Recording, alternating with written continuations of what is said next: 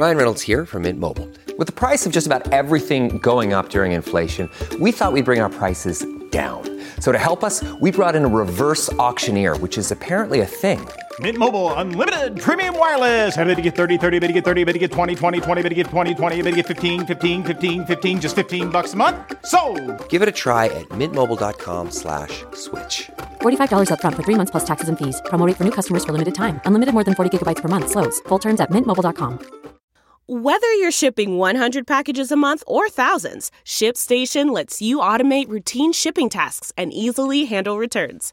Manage orders, print labels, compare rates, optimize every shipment, and automate delivery notifications with ShipStation's easy-to-use dashboard. Plus, you can access industry-leading discounted rates from USPS, UPS, DHL, and Global Post, with discounts up to 89% off USPS and UPS rates. Over 130,000 companies have grown their e-commerce businesses with ShipStation, and 98% of companies that stick with ShipStation for a year become customers for life. Optimize and keep up your momentum for growth with ShipStation. Use promo code WONDERY today at ShipStation.com to sign up for your free 60-day trial. That's ShipStation.com, promo code WONDERY. Welcome to the Nerdist Podcast number 806. This is going to be a very, very, very quick intro. I just want to quickly say that I'm going to be on tour on the East Coast in a bunch of cities the beginning of June for like the first 8 days in June. Go to id10t.com. That's id number 0 t.com, id10t.com. And come out and see me if you're in one of the areas around there. This episode is Colin Farrell. Colin's promoting The Lobster, which is the movie's fucking amazing. It is completely different than anything you've ever seen, and he's fantastic in it, and everyone's fantastic in it. Legitimately fantastic. I'm sure if you've seen any reviews, then you know I'm not bullshitting you. The movie's fucking great. John C. Reilly's in it. There's a lot of really great people in it, and you should go see it when you can, like now. Well, after the podcast. Or actually, start the podcast, drive to the theater, finish the podcast, go in and see The Lobster. Here's the Nerdist Podcast number 806 with Colin Farrell. Katie, please roll the thing. Now entering Nerdist.com.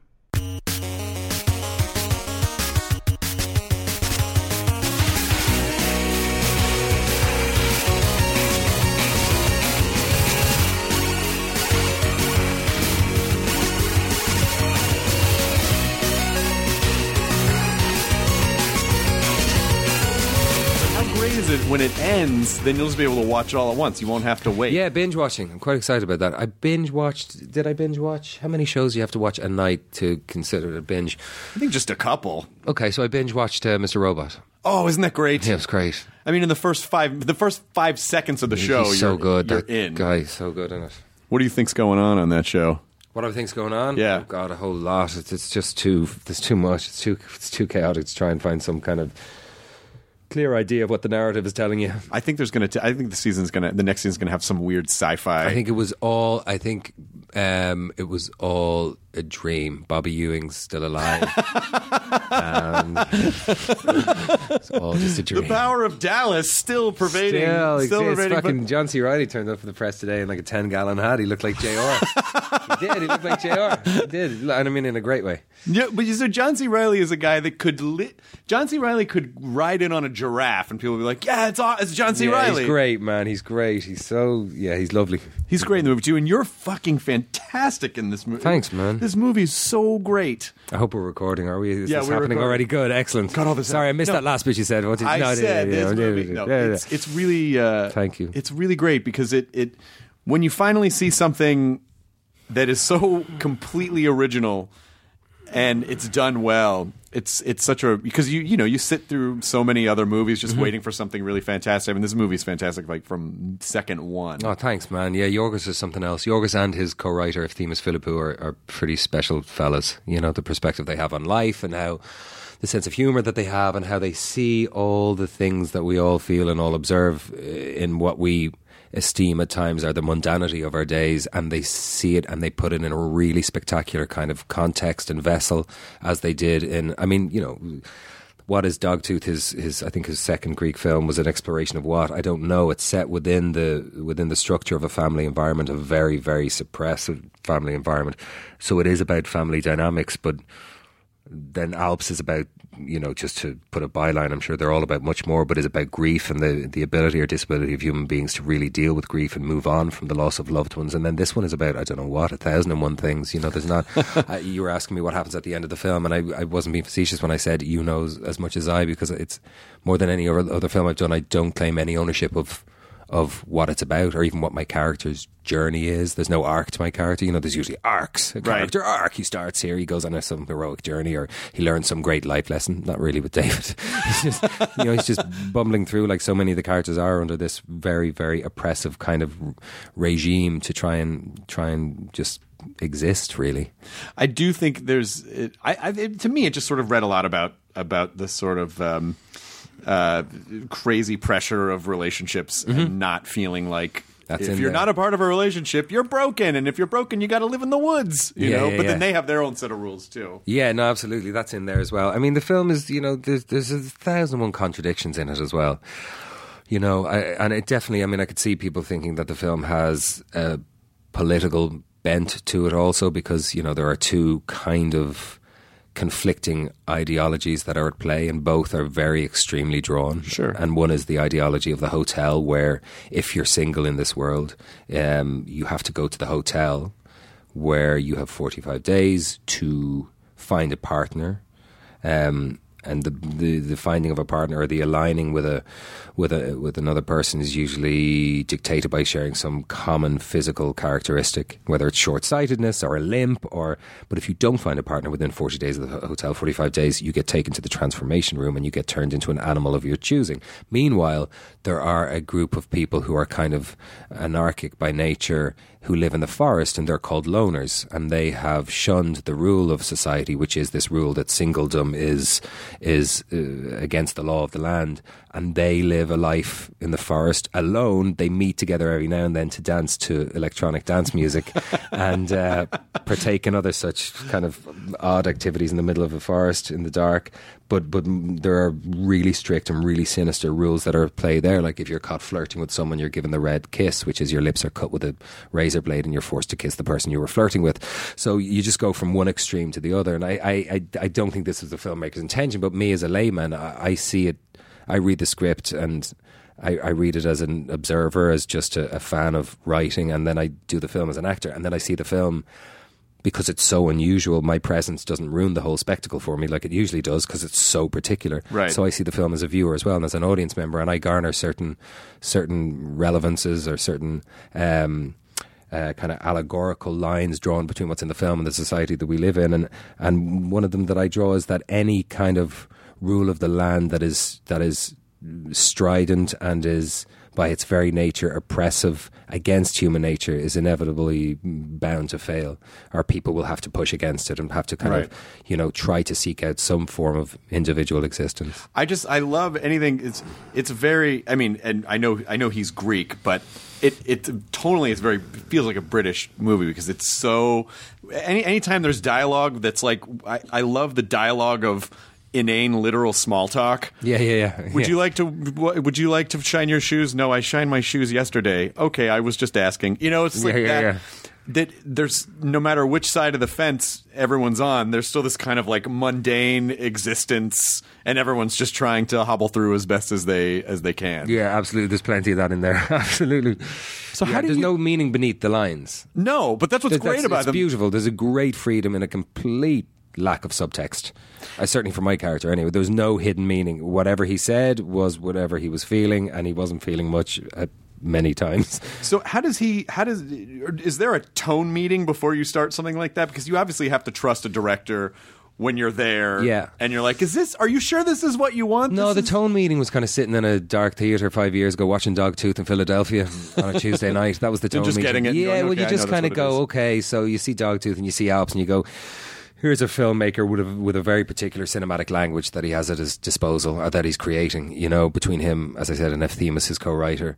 you just, I think Yorgos was kind of adamant is the word, or was kind of hopeful that any of the actors that he spoke to had seen and were versed in his previous works. Right. Because he knows himself. I don't know if he thinks he's brilliant or shit or what the hell his creative inner voice is, but I know that he understands that he's a very specific way of making films, both the process of making them and also a very specific tone that he's reaching for.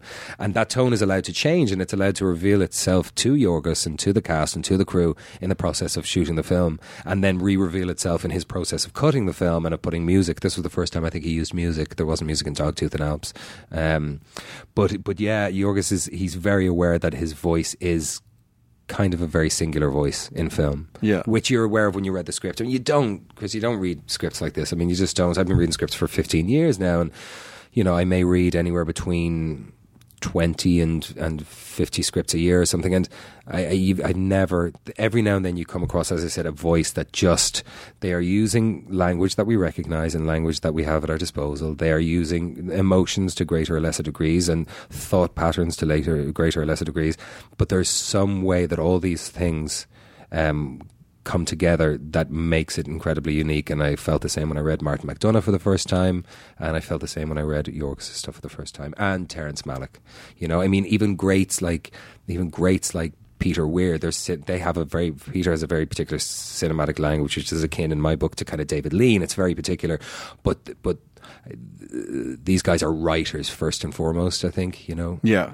Particularly Martin. I mean, he's a writer to his core and then got into filmmaking. But yeah, the worlds they design on the page and then bring to life through the process of shooting is so unusual and so specific. And sometimes people who are hardcore writers first, especially if they're novelists, and they go, it can be a little constricting because they're so powerful at constructing their world. Yeah, and they've heard it. Yeah. And they know how they want it to sound. Absolutely. And then, you know, I mean, poor Martin, I love him, but he's a bee's dick away from giving you line reading. I mean, at any given moment, do you know what I mean? Because Martin, here's there's almost an iambic pentameter to the way he writes, and there's such a music to his language, whereas with Yorgos and Lanthimos, it's not so much that there's a music to their language. Of course, there is a kind of a stilted fluidity. You know, anything that works has to have a fluidity, but this is a very stilted when it works, and it works awkwardly. Yeah. And that's the purpose of it, I believe.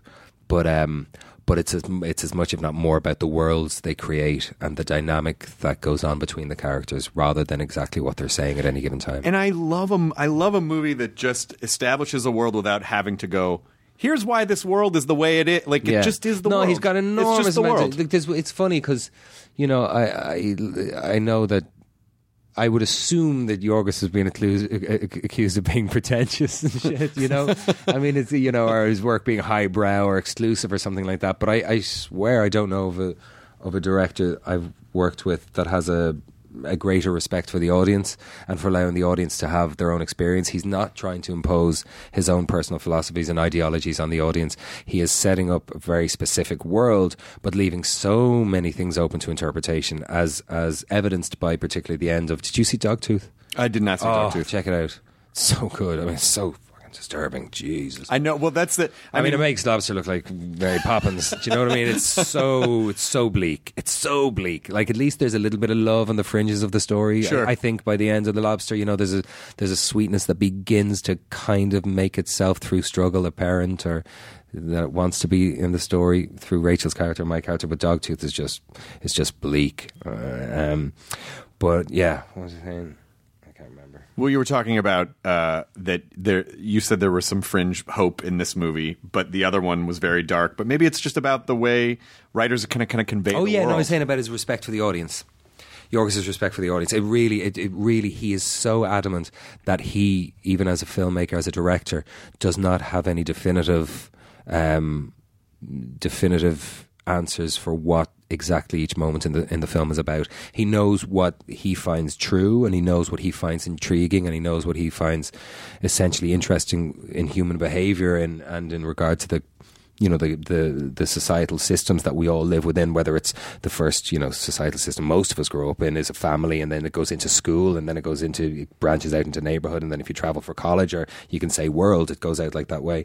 And Yorgos finds all that stuff really interesting, but never at the expense of the audience's involvement. It's not just he's not just making something for his own fancy. He's really, really more concerned with asking the question in an interesting way than answering it in a kind of a feat of perceived self-certainty. Well, there's definitely the movie keeps weaving back and forth between hilarious and human, and then something super fucked up. Yeah, no, really, just like a really quick super fucked up. Where you're like, what the? Yeah. Oh God! And then back into the. Yeah, I mean, any film that can take a common kitchen appliance, as this one does, such as a toaster, and use it in the way this one does, you go, it's fucking mental, and then you just think, what's around the corner?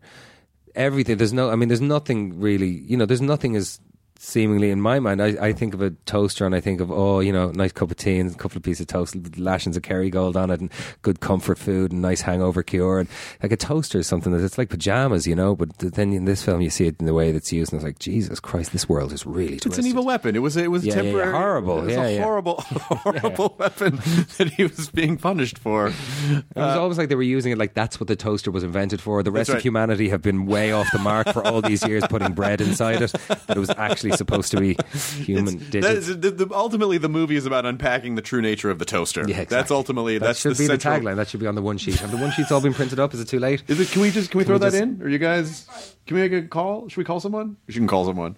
But you mentioned Martin McDonagh, and I'm sure people shout this at your face all the time, but In Bruges is one of the most beautiful movies. I mean, it is such a... Nobody has ever shouted at me at that. But that's also the thing, heckle you. In Bruges is a beautiful cinematic experience. No, it's fuck you, Farrell. Asshole. Oh, do you get that? I want my money back for... Name a film. People don't shout at you on the street. Nah. People are pretty good to me, especially when I go home. That's one of the great pleasant surprises of the last 15 years. Nobody'd ever thrown a punch at me in Dublin. I thought that had happened for some reason. I thought just for years somebody would try and be well. Oh, you think you're special, do you? Yeah, bam, bam, bam. A bit of that, yeah. No, but never. But nothing. No. I love going home and everyone's lovely.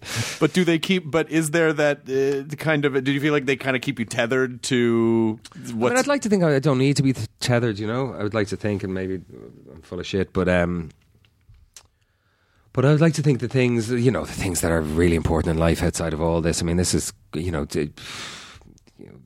telling stories and involving yourself with one of the most grandiose forms of make-believe known to man is gravy as a living. You know what I mean? Even when it's not working out for you, or you're doing things that you do something that you don't believe was realised in the way that you thought it may have been when you initially set out to do it, and even if basically if you do something that you think doesn't work and you're not alone in that thought, even then it's an amazing way to make a living, and I love it. But it's not really, it's not the thing, the thing is the other stuff, and it provides an ability to take care of some of the other stuff.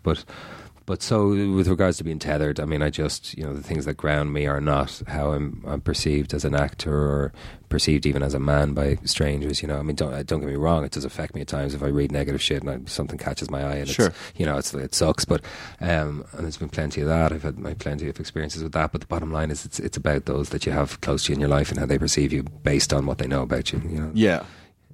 And you, honestly, you're able to... kind of, because I don't think you're not on like on social media or anything. No. Yeah. That's probably why I'm better at distancing myself from public responses, than I was at the start. I mean, at the start, I loved getting on and Googling myself and seeing what who was saying. I feel like people learn pretty quickly. Torture. But you know what it asks you to do? It literally...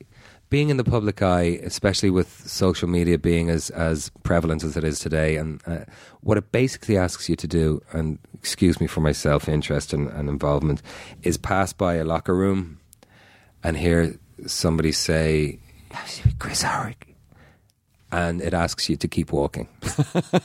And not investigate. Keep fucking walking. Don't go back and see what the end of the sentence is. And that's what, because there's dialogue, you don't have to be a big head to know there will be people talking about you or commenting on pages or pictures at any given time. So it is a tricky thing. It just plays into human fears, and am I accepted, and am I it's as simple as that. I'm much better at it. I have no interest in it now because it's just tiring. Any reason why you get on to look at that shit will never result in you coming away feeling good about it. No, because even if it's positive, it doesn't. Positive, it doesn't. You're not getting on to see positive stuff. Right. If you needed to see positive stuff, you wouldn't get on. Right. You just wouldn't like the people that can go online to read comments on themselves and not be scarred by it. Sadly, are the people that don't go online. That's right. Like those that want to are the ones that really can't, that shouldn't. And yeah. I mean, it's a very interesting time, and I always wonder how, you know, people, like if you were a film star in the 70s, I feel like it'd be pretty easy to just not ever be affected by any of it because you would never know. But yeah, and I'm not into you know. I mean, there's no. It's interesting because there's this culture of distrust or culture of, you know, just within the world of fame and all that kind of stuff where it's kind of like, you know, fuck famous people and life is so easy and all that stuff. And I get it because I don't think that anyone by virtue of fame or recognizability or by virtue of wealth or even by virtue of what they may be able to do, unless there is some kind of musical genius that they have, that they can create a great sense of peace or a great sense of community with people all over the world. But I don't think it essentially makes them better people. Right. Certainly not the presence of fame. I mean, that's nonsense. But at the same time, then, if you get frustrated with that and you go the other side, then it can engender in those who are watching from the outside looking in a kind of an anger that's not really about the famous people either. Of course. It's just an expression of frustration that's born of wherever a person's life may be at the time. Absolutely. You know, so it's a funny thing, the whole, you know, comment sections, and it's just a funny thing because back in the day when freedom of speech was coined, of course you had to be responsible for every word you said. And now you don't. You had to be across the table like you and me are sitting now and really be accountable, and now you don't. You hide behind, you know, blue Faffer 49 and whatever. I know this sounds weird, but I have this collection of antique guns from the 17th and 18th century. I don't know why. I don't have a justification for it. I just think they're pretty. It sounds weird as having to sit in a room with two microphones and talk to each other and other people are going to hear it. That's weird. I guess it is weird. Yeah, I guess that's not weird. That's not weird. They're not. The guns don't operate or anything. They're just old. But when you're kind of looking at antique gun sites and you see dueling pistols and you realize, oh yeah, the things that someone says online, a tenth of the ferocity of that a couple hundred years ago, you'd be out in a town square pacing and shooting a tiny ball into someone's spine. The glove would be off, the slap would be had, and it'd be back to back and 10 paces. Just for say, because Seriously. words had so much power, and that's how interesting it is that our culture has flipped. That there's such an ambivalence. Like I know, words don't really mean anything wish, anymore. I know, swear to God, man, I wish everyone the best. I just have a suspicion that the majority, if not every single person that gets on and writes vitriol online is a miserable bastard. I mean, it's quite possible. You know, and I just wish that there was less miserable bastards in the world. So it's not about why did you say that? It's kind of like, oh God, you're in pain. Why can't That's you? Why, yeah, no, seriously, look at I it. hope something good Come on, happens. pick up the mirror, close the screen, pick up the mirror. Live your life. Yeah, come on, enjoy your life a little bit. But I think it is about finding that, because it's, you know, particularly performers. I would imagine that most performers crave a bit of attention when you're young. For sure. You oh my God. You get attention when you're performing, and people Yeah. are, oh, that's great. And so there is something that you're trying to fill. Yeah, absolutely. But all the superficial stuff that I think you think is going to be the thing that fills it doesn't really fill it. No, nothing does. Nothing really. There's no amount of adoration. There's no amount of affirmation that can come your way from the outside world that will ever really answer the true questions that exist, I think, within all of us, that, you know, are born of our fundamental apple in the garden question of what's it all about? Why am I here? What is my self-worth? Sure. And for sure, you know, acting initially for me and doing acting workshops, there was a couple of things that happened. Number one, I thought, yeah, wow, great to be in front of people and have attention, and great to feel for a minute popular, and great to all that kind of stuff. And then you start going to theatre school, and that shit goes away pretty quick because you've got 8-hour days, 5 days a week, and your teacher's telling you your shit and all that kind of stuff. So that goes away, and then what it was replaced by was just a curiosity, for me, a natural curiosity that I had in the machinations of human behaviour and just why people interact the way people interact, and why I, or my brother, my sisters, my mother, my friends feel the way we do, and how our feelings result in the accumulation of certain behaviours, which become habit, which become personality, and blah blah blah.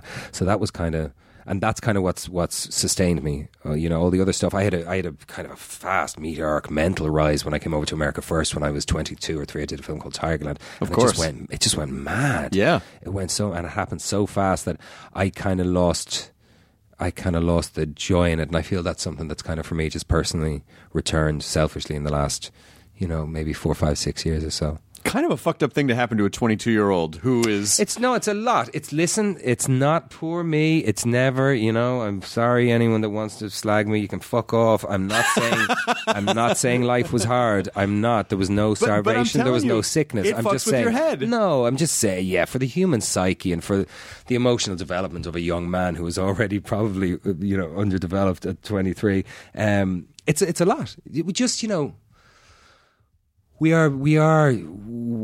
are assisted by those who are around us in our lives from our youngest ages on, our family, our schools, or we're assisted or we're hindered, but we're deeply affected. And we're also given a set of rules, and it's not just rules that are represented by the laws that are written, but social rules, things that are okay, things that are not okay, behaviours that are appropriate, behaviours that are inappropriate. I don't agree with what one person says is appropriate across the board. I don't agree with another person says is inappropriate across the board. You have your own room for individualism there, but there are certain things that you're told are kind of cool. Well, if you get a certain amount of fame, you're kind of told you can pretty much do anything. Yeah. Like anything.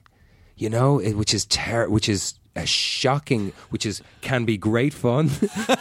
Folks at home, don't get me wrong, can be great fun, but can also land you in a shitload of trouble, and can also, just the bridle can come off, and you can just lose yourself in it all because you just don't know, and then you have people around you that are there for the good time, and then you're constantly pushing, and then boundaries just cease to exist, and it's amazing. Like, it's a very thin line between complete freedom and absolute self-imposed incarceration.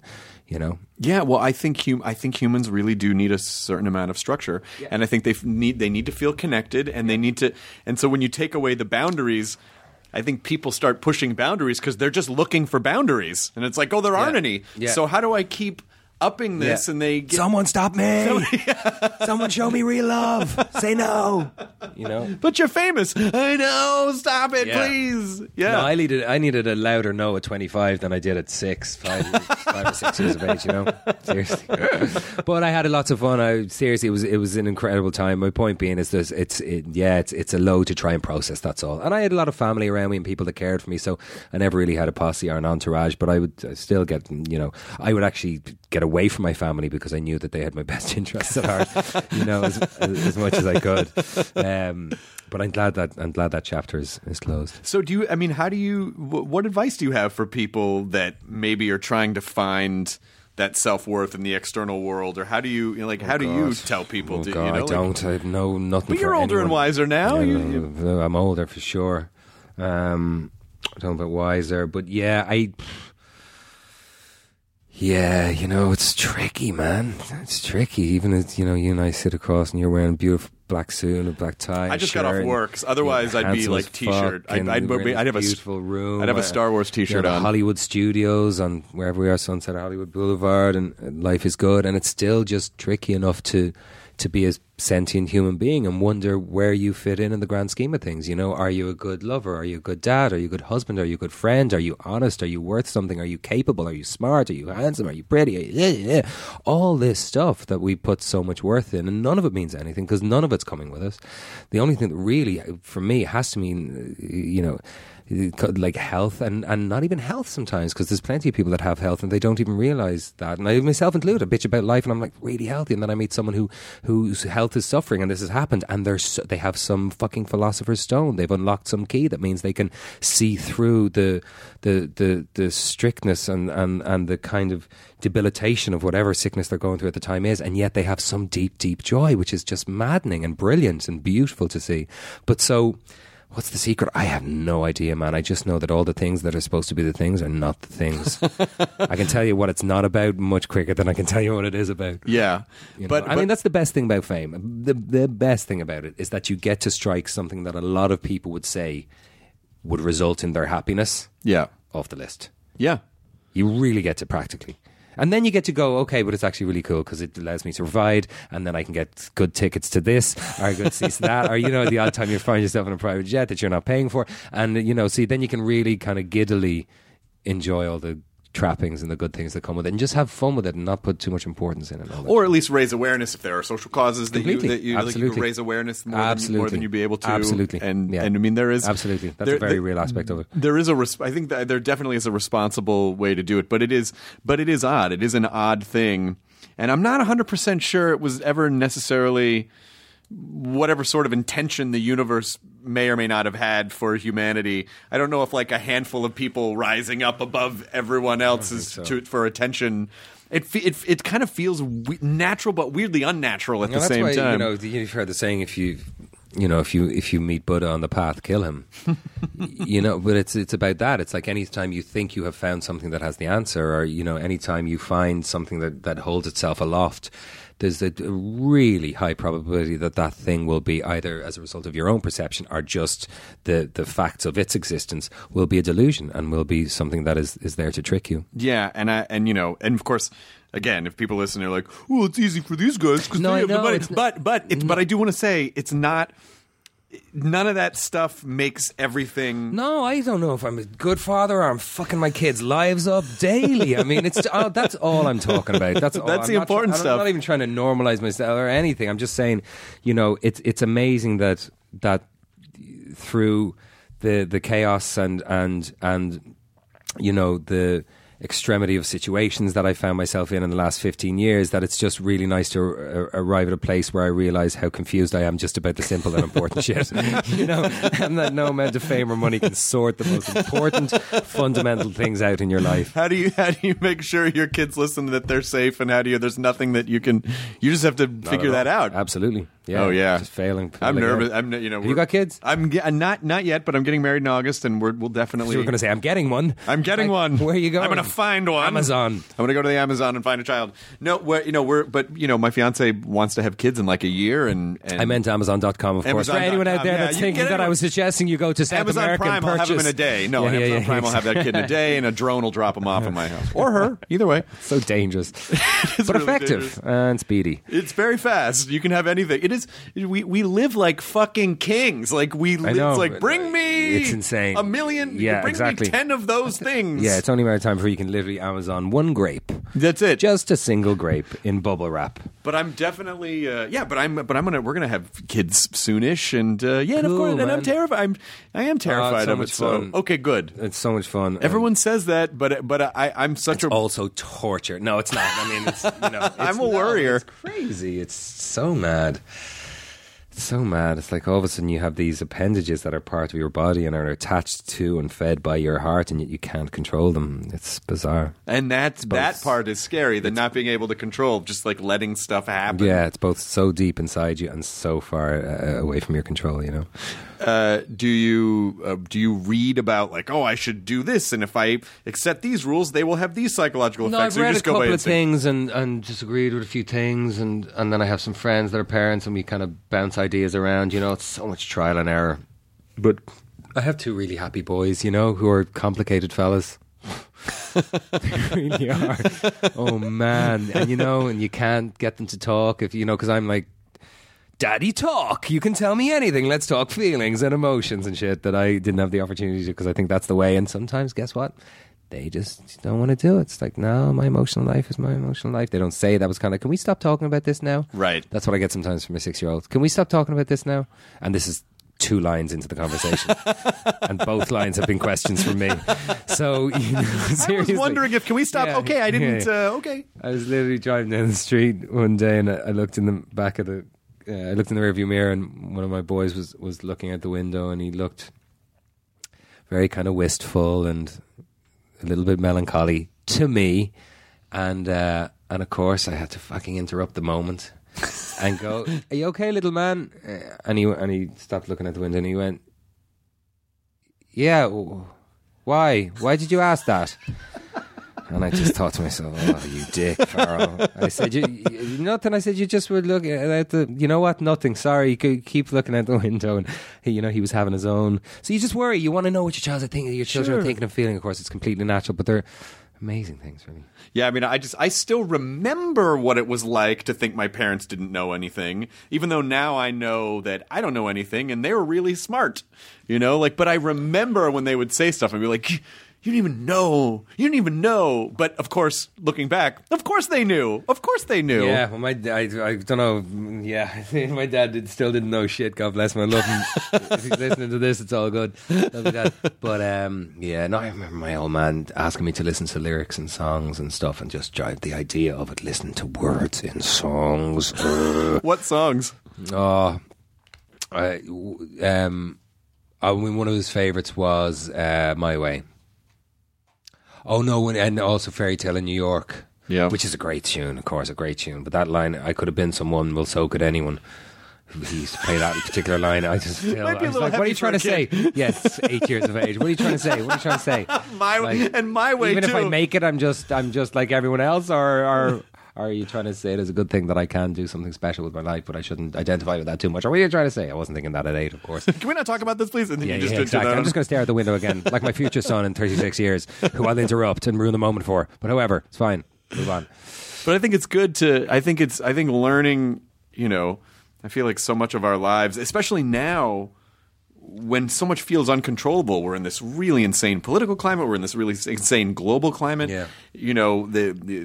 Everyone has a voice, and the internet, the stuff we were talking about, everything feels so uncontrollable. So how do you kind of harness that and create a protective bubble for these little beings that are being introduced into a completely fucking bonkers world? Well, I don't know. I mean, sometimes you can overextend yourself, and the nature of protection or the nature of reaching out and trying to provide a safe haven for somebody can also jeopardize. I think there's a certain amount of, obviously, freedom. This is a country that espouses such rampant philosophies about freedom and liberty, and I think that's very important to a certain extent, to pay your kids as well and to allow them to, that whole thing about make their own mistakes and so on and so forth. I was just going to think of something there in reference to that, but I'll come back to it. But in reference to giving your kids freedom, not protecting them too much. Yeah. Oh yeah, I was thinking there was a moment about 4 or 5 months ago, and I was with my youngest boy, Henry, he was 5. It was nearly a year ago, and we were coming out of Gelson's, I think, and I was holding his hand, and I saw 2 paparazzi just across the car park, which is fine. They used to drive me mad, but I did a little bit of work on that as well. And they're not. I mean, I don't love what they do and anything, but I don't let them spoil me day. That's good. Yeah, because you can easily do it. I swear to God. You go, next thing you're in a foot race, or you're trying to get through red lights or do donuts, and it's 2 hours, and you're driving around, and you're going, what the fuck am I doing? Life and is they want precious. that too. Oh, of course, But anyway, God bless them each to your own. You never know what another man's been through unless you walk a mile in his shoes, of course. Anyway, so I came out of Gelson's. I had my little boy by the hand, saw the 2 paparazzis. I picked up my little fella, and I started running and pressing the thing for the beep beep for the car, and the tension in my body was completely processed by him. And we got to the car and opened the door, and he went, "Daddy," because I was running. He's like, "Daddy, what's wrong? Why are we? What's happening?" And I put him in the car. And I said, "Nothing, little man, nothing." And I put the belt around him in the car seat, and I closed the door.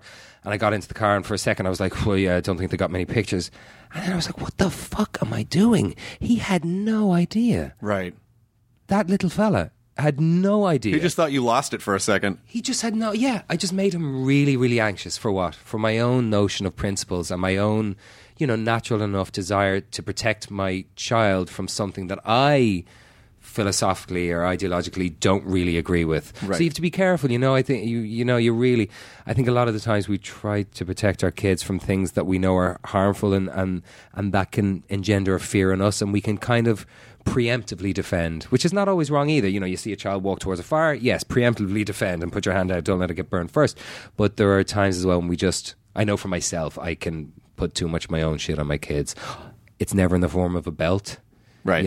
Or switch. It's not my thing. At least you're aware of that, though. Like, most people aren't even aware of that. No, I'm so aware of how much I'm fucking up as a father. I don't think you're fucking them up. No, but it does sound like you do. I could just, even the way that you're explaining, I can see your wheels spin. Like, you really do think things through. It's really interesting, yeah, because I know how, I know. Oh, sorry, I have an idea of how sensitive I was as a kid, and you don't have to be getting a knuckle sandwich from your father for stuff to hurt you in a way that it kind of congeals within you and comes out in some kind of maybe poor choice that doesn't best serve you on the playground or later on in life even, or so without being a robot and trying to break everything down, you have to chill out as well. Just have a good time, but that's what it's all about. That's what this is all about, I suppose. Life is trying to extend and trying to multiply the times of joy and peace and laughter and try and allow naturally through a discourse with the self a diminishing of all the other agitations. It is, and sometimes the discourse with self is a challenging part. Yeah. How many. So I do feel like a lot of it is about asking good questions. Yeah, of for yourself. sure. Like asking good. Yeah, how for can sure. I be not? Why did I fuck this up? But how can I be better? Or what did I learn from this? But absolutely. It's not always easy to extrapolate those lessons. No. But it can be fun as well. It can be for $200 an hour. No. But I mean, it's also. I think sometimes it's really important to just like write shit down. Mm-hmm. To just see it. Do you journal, or do you keep a diary? Or do you mess around, or just little bits of ideas? Or what I use. I'm a comedian, so I have a note program, and I write. I don't sit down and go, this morning I had bacon for breakfast. But it's just like weird. I have a folder that's all these kind of like weird ideas that I don't know what to do with. Sure. And I just get them out. Yeah. And some of those turn into comedy, and some of those just exist for nothing. And have you written short stories, or have you thought of writing a novel, or would you like to do that as well, or no, down the road, or film script? I don't. Well, that stuff. It's I don't mind that. I like the writing process, but but I don't like the editing process. That fucking drives me nuts, and I feel like that's why I wasn't necessarily meant to be a screenwriter. Because if I didn't. Wait, you don't like the idea of somebody else editing your own work, or you don't like the idea yourself of having to demean your own work by cut it down and form it in? I wrote a book a few years ago that was a little more autobiographical, and I wrote the first draft in a few months, and I'm like, I did it! And they came back with all these red marks. I'm like, God damn it, now I have to think about what I wrote? Yeah, it's exactly. It's like, how me, you just didn't accept me. Yeah.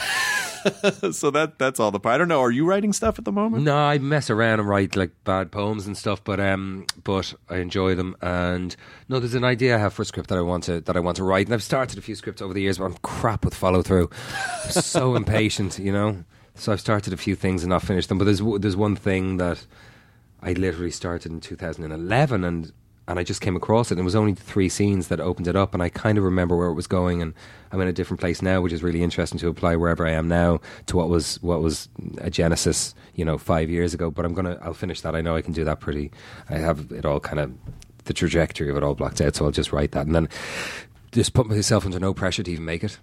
Yeah. Just go, actually, just as an experience to just actually complete a script for once. Just to see what it's like. Just to see what it's like to complete a script for once. Just that. It's the best. I mean, that just doing it for the process is really, just take the pressure off. No, I'd like to do that, so I'll do that and see what happens. And then I can tell if it was something that would ever be worth putting on film or microchip, that it would be done for, $2 or $3 million or something. But the great thing is, if you don't feel like doing that, you don't have. You can just do it for that reason. Yeah, exactly. Yeah, I mean, I don't know if you knew this or even cared, but George Lucas, after he sold all of Star Wars and Lucasfilm and everything, he basically just set aside a chunk of money, and he's just going to make movies for fun that he's not going to show to anyone. Wow. At all, just for himself. Wow. I kind of feel like, that's amazing. I mean, it's one thing splashing a bit of paint on a canvas and going, nobody needs to see that, but holy shit, that's amazing. He's been adamant about like, so you're going to have small screenings? No, I'm not going to show it to anybody. Wow. Yeah. Wow. Maybe he's just gotten very shy in his old age. It's possible. Or maybe it's just, at a certain point. There's a purity to that. There's a purity, and also, like, maybe I don't, especially for something that he created a property that he does not, well, he literally doesn't own it, but also socially he didn't really, you don't really own that stuff once it's out in the world. Yeah. So there's something kind of gratifying about it. I'm just doing this to do it, and I own it, and no one else gets it. Absolutely. Yeah. I mean, would you ever work on something if you thought, like, no one's ever going to see this is just for me, or this is just for us? Well, I have worked on a few things that nobody's ever really seen, but I didn't go into it with that in mind. So I can't say I was that kind of, altruistic to the self. But would I? Yeah, I mean, that nobody was going to see? Yeah, if someone said, there's this thing, and you're going to work on it for a couple months, it's going to take your time, it's going to take your energy, no one will ever be able to see it. Would you do it knowing that it was just for you and the people who made it? I don't think so, because I think I'm part, just from where I've come from, I'm part of the experience of telling stories that are supposed to be shared, whether they're supposed to offer a moment's escapism and entertainment, or something like The Lobster, which is a little bit maybe more thought-provoking and has some kind of, you know, maybe social significance, if people want to draw that. And a couple of my friends who saw it, it stayed with them, and they did kind of draw some significance of their own lives. But I don't think so. I can't think why I would do that apart from the fun of it. But it would have to be, there'd have to be a particular reason to do it. Like George Lucas is doing it. I think it's very astute what you just said. It makes sense to me whether that's the reason or not. It does that. It was so put out in the public domain. Like, it had a reverberation and still has a reverberation, Star Wars, like nothing before or since. So what's the complete other end of the spectrum to that is to go, I'm now just personalising. I'm now just making about me and my artistic voice just for the FUN of it. Yeah. Whereas I haven't had that journey. So I just make films, and I hope, you know, people go and see them and can relate to the odd frame inherent, you know, therein. Do you have emotional experiences as you're doing them, or is it kind of a work? Because again, I have to bring up In Bruges again, because it is one of those movies. It's a movie that I feel like you could watch every year or two and go, God damn it. Right. They just did it so well. I mean, it really just feels like a perfect little movie. It'd be lovely if it stood the test of time. Again, that's ego bullshit, but it'd be nice if it stood the test of time. Did it feel that way when you were... No, not at all. I mean, I loved the script when I read the script. Chris, was extraordinary, and it was so, I mean... People have said The Lobster's funny, and some people have said it's a dark comedy, surrealist comedy, and I get that, but it was more funny when it was brought to life. And when I saw the space that the film was set in, and I saw the costumes of the men and the costumes of the women, and I was aware of the situations as they were being brought to life and the scenes, and I saw the other actors bringing their characters to life, and some of it was hilarious. But in reading the script, there was kind of a darkness and a twistedness to it that rendered it not, you know, incredibly comedic to me. That was The Lobster. Right. But In Bruges, when I read it, was hilarious, and it was also deeply upsetting and deeply moving, and you know, it had its own version of kind of existential philosophy that was swimming around in the mix as well. But shooting it, I didn't know. I just knew it was a very extraordinary piece of writing. I mean, I knew it was such an extraordinary piece of writing. I tried to talk Martin McDonagh out of casting me. You know, I said, Really? Yeah, I did. Yeah. Sometimes I wonder how much I'm bullshitting, or am I trying to embellishing the past. And so I asked him that, and he said, no, you did. He said, when we met first, you said you should really cast someone else, because people will come into the cinema with a certain amount of baggage. Sure. With me. Sure. And it's such good writing that you should cast an unknown. And thankfully, he didn't listen to me. And that's good. Hopefully that taught you a lesson about that maybe you're too aware of stuff and you're not necessarily Shut right. Up, Farrell. Yeah. Yeah, keep your, you know, humility, whether it's true or pseudo, intact, in check, and shut up. I had no idea. But it's one of the films that a lot of people, or a lot of the few people that come up and say it's a favourite of people's. Yeah. Film. And I actually really loved the Fright Night remake. Oh, thanks, which, man. You know, Fright Night. That I don't hear very often. Really? No. Because you know, if you know, it was an interesting movie to. It was an interesting movie to. Shut up! Anyone listening, I'm not denigrating myself. I'm completely cool with all that I'm saying. This is not. I have not got a cat of nine tails, and I just haven't heard that very often. And You're not flagellating yourself? No, I'm not flagellating myself. No, not at all. No, not at all. That's cool. Yeah, well, because Fright Night, if you were a horror fan at all, I loved the original. It was just a weird little movie that I think did well enough that people at the time were kind of aware of it, but it wasn't a huge... The original? The original. No, it wasn't huge, but it was kind of the definition of something that generated a cult gathering, wasn't it? Absolutely. I loved the original Fright Night. Yeah. Loved it. And I had a really good time doing the second one. It was good. It was good camp fun. Yeah, well, because you put your own spin on it, and you were great in it, and Tennant is amazing. You know, he's fun in it, isn't he? David Tennant's great. Yeah, I think Craig Gillespie did great with that film. Yeah, my friend Craig. I think he did great. I mean, when you're presented with stuff, and you said you read 20 or 50 scripts a year, what does something have to have for you to go, is there a specific thing? Or no, not really. I mean, ideally, again, like with In Bruges or The Lobster, maybe even Neil Jordan's Ondine, which anyway, something specific, you know, just a voice, you know, as vague as that sounds, just a voice, just a perspective. And I am contradicting myself because I said Yorgos is someone who's, you know, as meticulous and particular as he is as a filmmaker. I've never seen anyone go through such lengths and be so detailed to then offer it open to the audience to have their own interpretation. Mm-hmm. Like, it's amazing. And that's kind of what you're looking for in the writing as well. Something that's specific, something that has an opinion that you might not even agree with, you know, but something that resonates with you. And, sometimes you fly through a script and it takes 45 minutes, and for me that's a really fast read, and then sometimes it's a slog and you have to put it down after 30 pages, and then something happens on the 50th page, and sometimes you don't believe in the story so much, but the character's dialogue is fantastic and you wish the story held up better, or the story was worthy of the dialogue. Other times the story is really beautiful and it's something that's not original, but somehow the writer crafted it in a way that seems unique, but the dialogue sucks, and so you never know. But usually I find, for me, there's a time about 10 or 15 pages in or so where my lips almost start moving while I'm reading the part that's been either offered or that I'm being thought of for. Yeah. Like I'll literally notice my lips start moving as I'm reading that character's dialogue. I might not be saying the words, and that means that I'm there's something that's pulling me into it. Oh, that's great. Are your birthday's soon, isn't it? May 31st. What are you going to do? You're going to I don't know, man. I don't know yet. 40. How old are you? A gentleman should never ask. 44. 44. Yeah. You're good for that.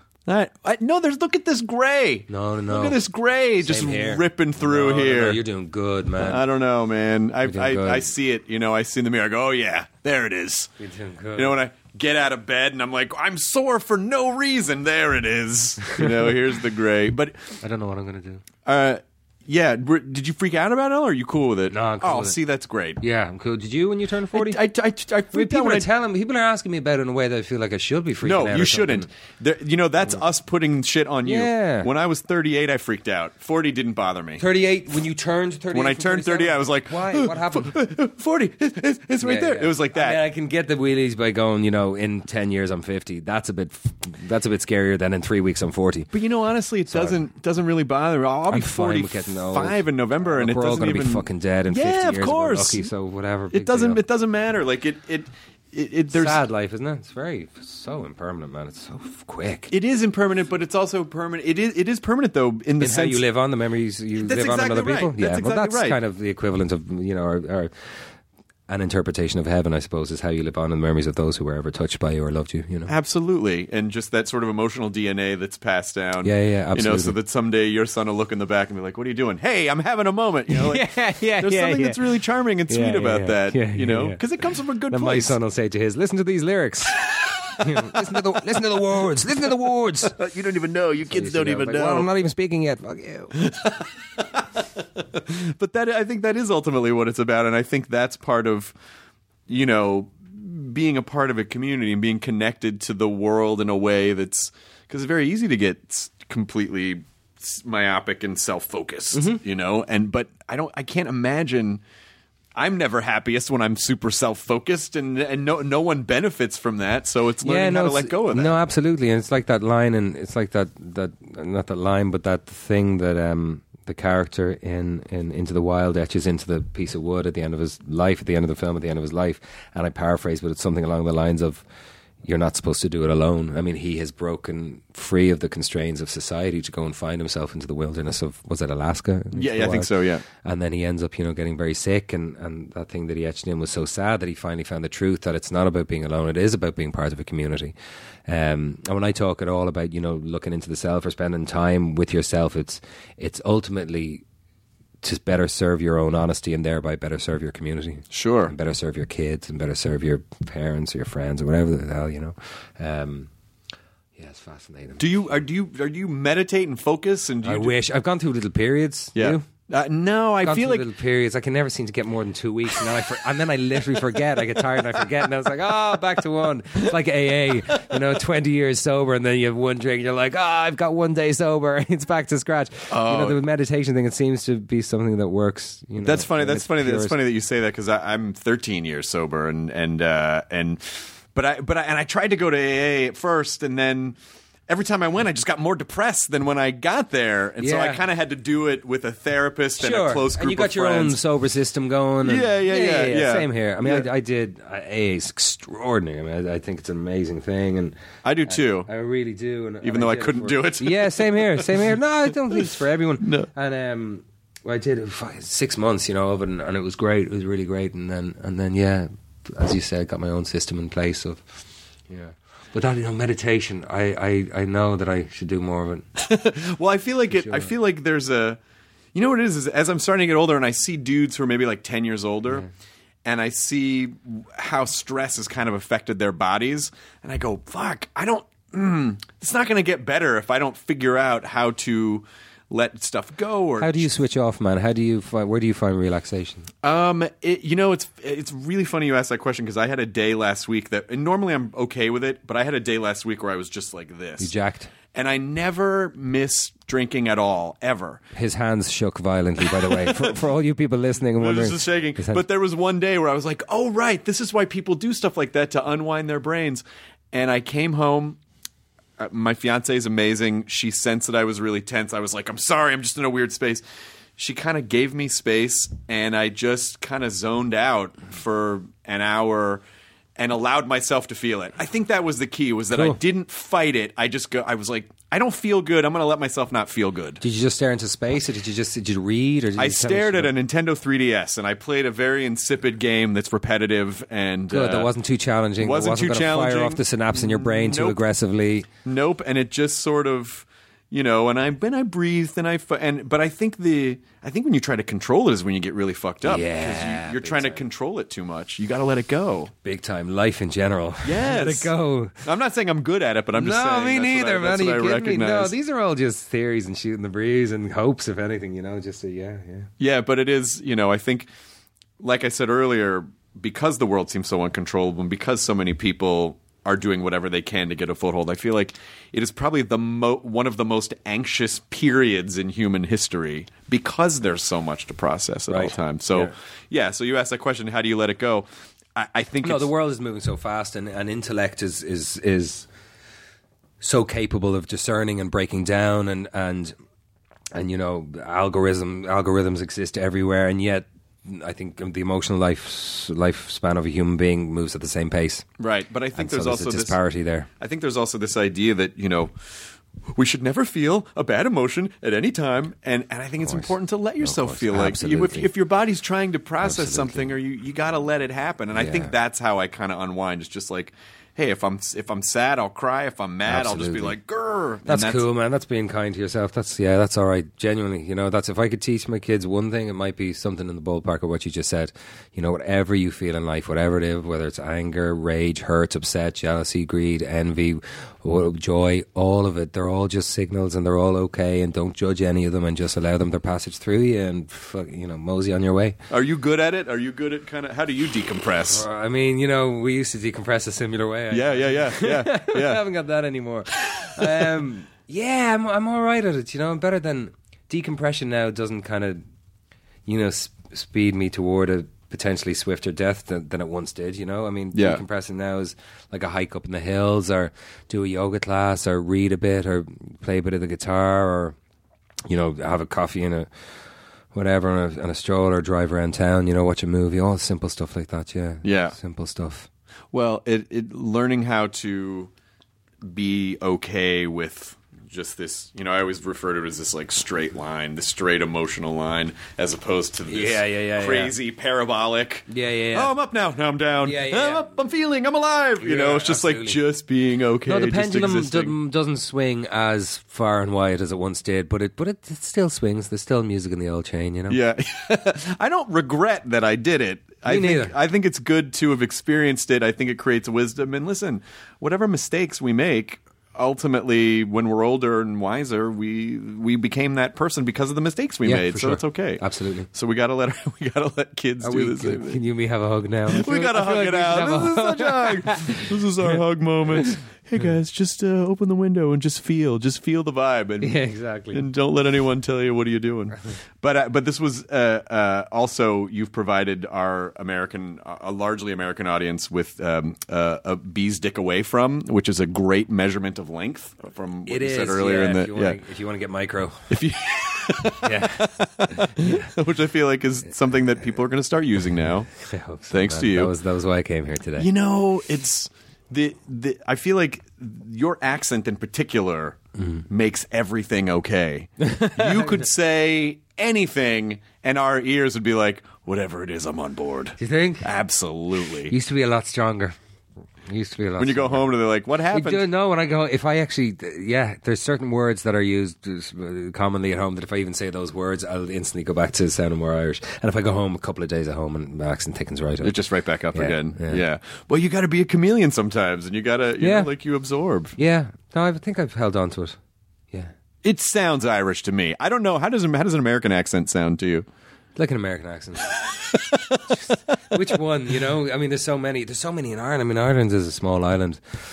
What is it? It's maybe 180 or 230 miles east to west, and then a little bit longer, maybe 300 plus, 350 north to south. It's small. But there's a plethora of accents on that island alone. In America, I mean, the accents in this country are just so wide-ranging. You know, from Louisiana to Texas to, you know, the Midwest and New York, Chicago. You know, I couldn't tell you what a San Francisco accent is. An LA accent, I don't know either. But LA accent is a bit like this. Like everyone speaks up at the end. Yeah. Everything sounds like a question because I'm afraid and I don't know if what I'm saying is accurate. So I can't really be sure of anything. Like that's sort of what it is. It's almost not. It's almost more of an emotional affectation than it is like a specific. Yeah. Because there aren't that many people who are actually from Los Angeles. Yeah, it's not entrenched in like the hard-boiled times of a particular socioeconomic demographic. No. It didn't come through the Dust Bowl. Yeah. And San Francisco is somewhat similar, but it sounds more like this. LA is dumb, like they just hate LA. Oh, really? Yeah, it's everything that. But LA is dumb. Yeah, so that's our weird rivalry.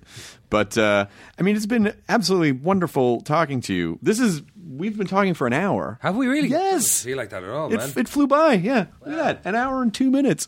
The Lobster is fucking fantastic, and people should absolutely see it. But but I would also say go into it with an open mind. Yeah, open mind. It's not everyone's cup of tea. I mean, it's probably not what you should say when you're trying to sell your movie. But I think it's a fair... My is in the corner with their head in her hands going, oh, God. It's a fair thing to say. It's not everyone's cup of tea, and anyone that sees the trailer is going to know that. But it's a film that I strongly believe in, and I can seldom say that. Like, strongly believe, you know, and I have my friends at home. Some of them loved it, and some of them kind of were scratching their heads going, when are you doing SWAT 2? That's all I mean. All I mean is, look, a film that cost $3 or $4 million to make is never going to be everybody's cup of tea. Right. Like a Marvel film is. And by the way, I love Marvel films. That's not a slag on Marvel. That's all I'm saying. Danica, my darling publicist, in the corner going, Jesus, shut him up. Turn the microphone off. She's got one of the tranquilizer guns from the movie. We should have cut it off in an hour. Down goes Colin. God damn. It was the third hour, the 63rd minute that it all went pear-shaped. You know, it's interesting to see. It's really nice, and I think it's comforting for people too, because, you know, people see you in movies like, oh, Colin Farrell, he's got everything, you know. But just hearing how complex and human you are, I think is nice for people. It just makes people feel connected in a way. Oh, I'm a very lucky fella. They're right. I have a lot, you know. But yeah. Were you raised Irish Catholic? I was raised, yes, under that banner of guilt and remorse. And I had a therapist once who was a comedian before she became a therapist, and she told me this really great joke that two Irish Catholics are watching the most beautiful sunset they've ever seen. Oh, I love it already. It was the most stunning, you know, like the sun just painted the sky in this gorgeous... I mean, that's a joke already. Yeah, you know the Irish climate, but go on.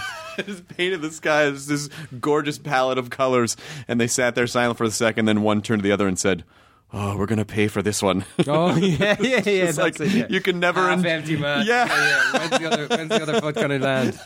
Yeah, big time. There's a lot of that. But that's not true. Sometimes the sun shines for a long time, you know. You know the whole saying, and it could have been coined in my country, which I love so dearly, I don't know, but make hay while the sun shines. Yeah. There's a certain amount of fear in that saying. You mean it's like it's going to go down? Yeah. It's going to be over. While the sun shines, you know, get it in while you can. Yeah. You know, and for such phrases can lead people to betray themselves sometimes and betray what they need in a moment, you know. Make hay when you can and enjoy the haymaking process or have fun. Exactly. But thank you so much for coming on, Colin Farrell. It was an absolute pleasure talking to you. Chris. Enjoy your burrito, everyone. Now leaving Nerdist.com. Enjoy your burrito. It's all a lighthearted nightmare on our podcast, Morbid. We're your hosts. I'm Alina Urquhart. And I'm Ash Kelly. And our show is part true crime, part spooky, and part comedy. The stories we cover are well-researched. He claimed and confessed to officially killing up to 28 people. With a touch of humor. I'd just like to go ahead and say that if there's no band called Malevolent Deity, that is pretty great. A dash of sarcasm and just garnished a bit with a little bit of cursing. This motherfucker lied. Like a liar. Like a liar. And if you're a weirdo like us and love to cozy up to a creepy tale of the paranormal, or you love to hop in the Wayback Machine and dissect the details of some of history's most notorious crimes, you should tune in to our podcast, Morbid. Follow Morbid on the Wondery app or wherever you get your podcasts. You can listen to episodes early and ad-free by joining Wondery Plus in the Wondery app or on Apple Podcasts.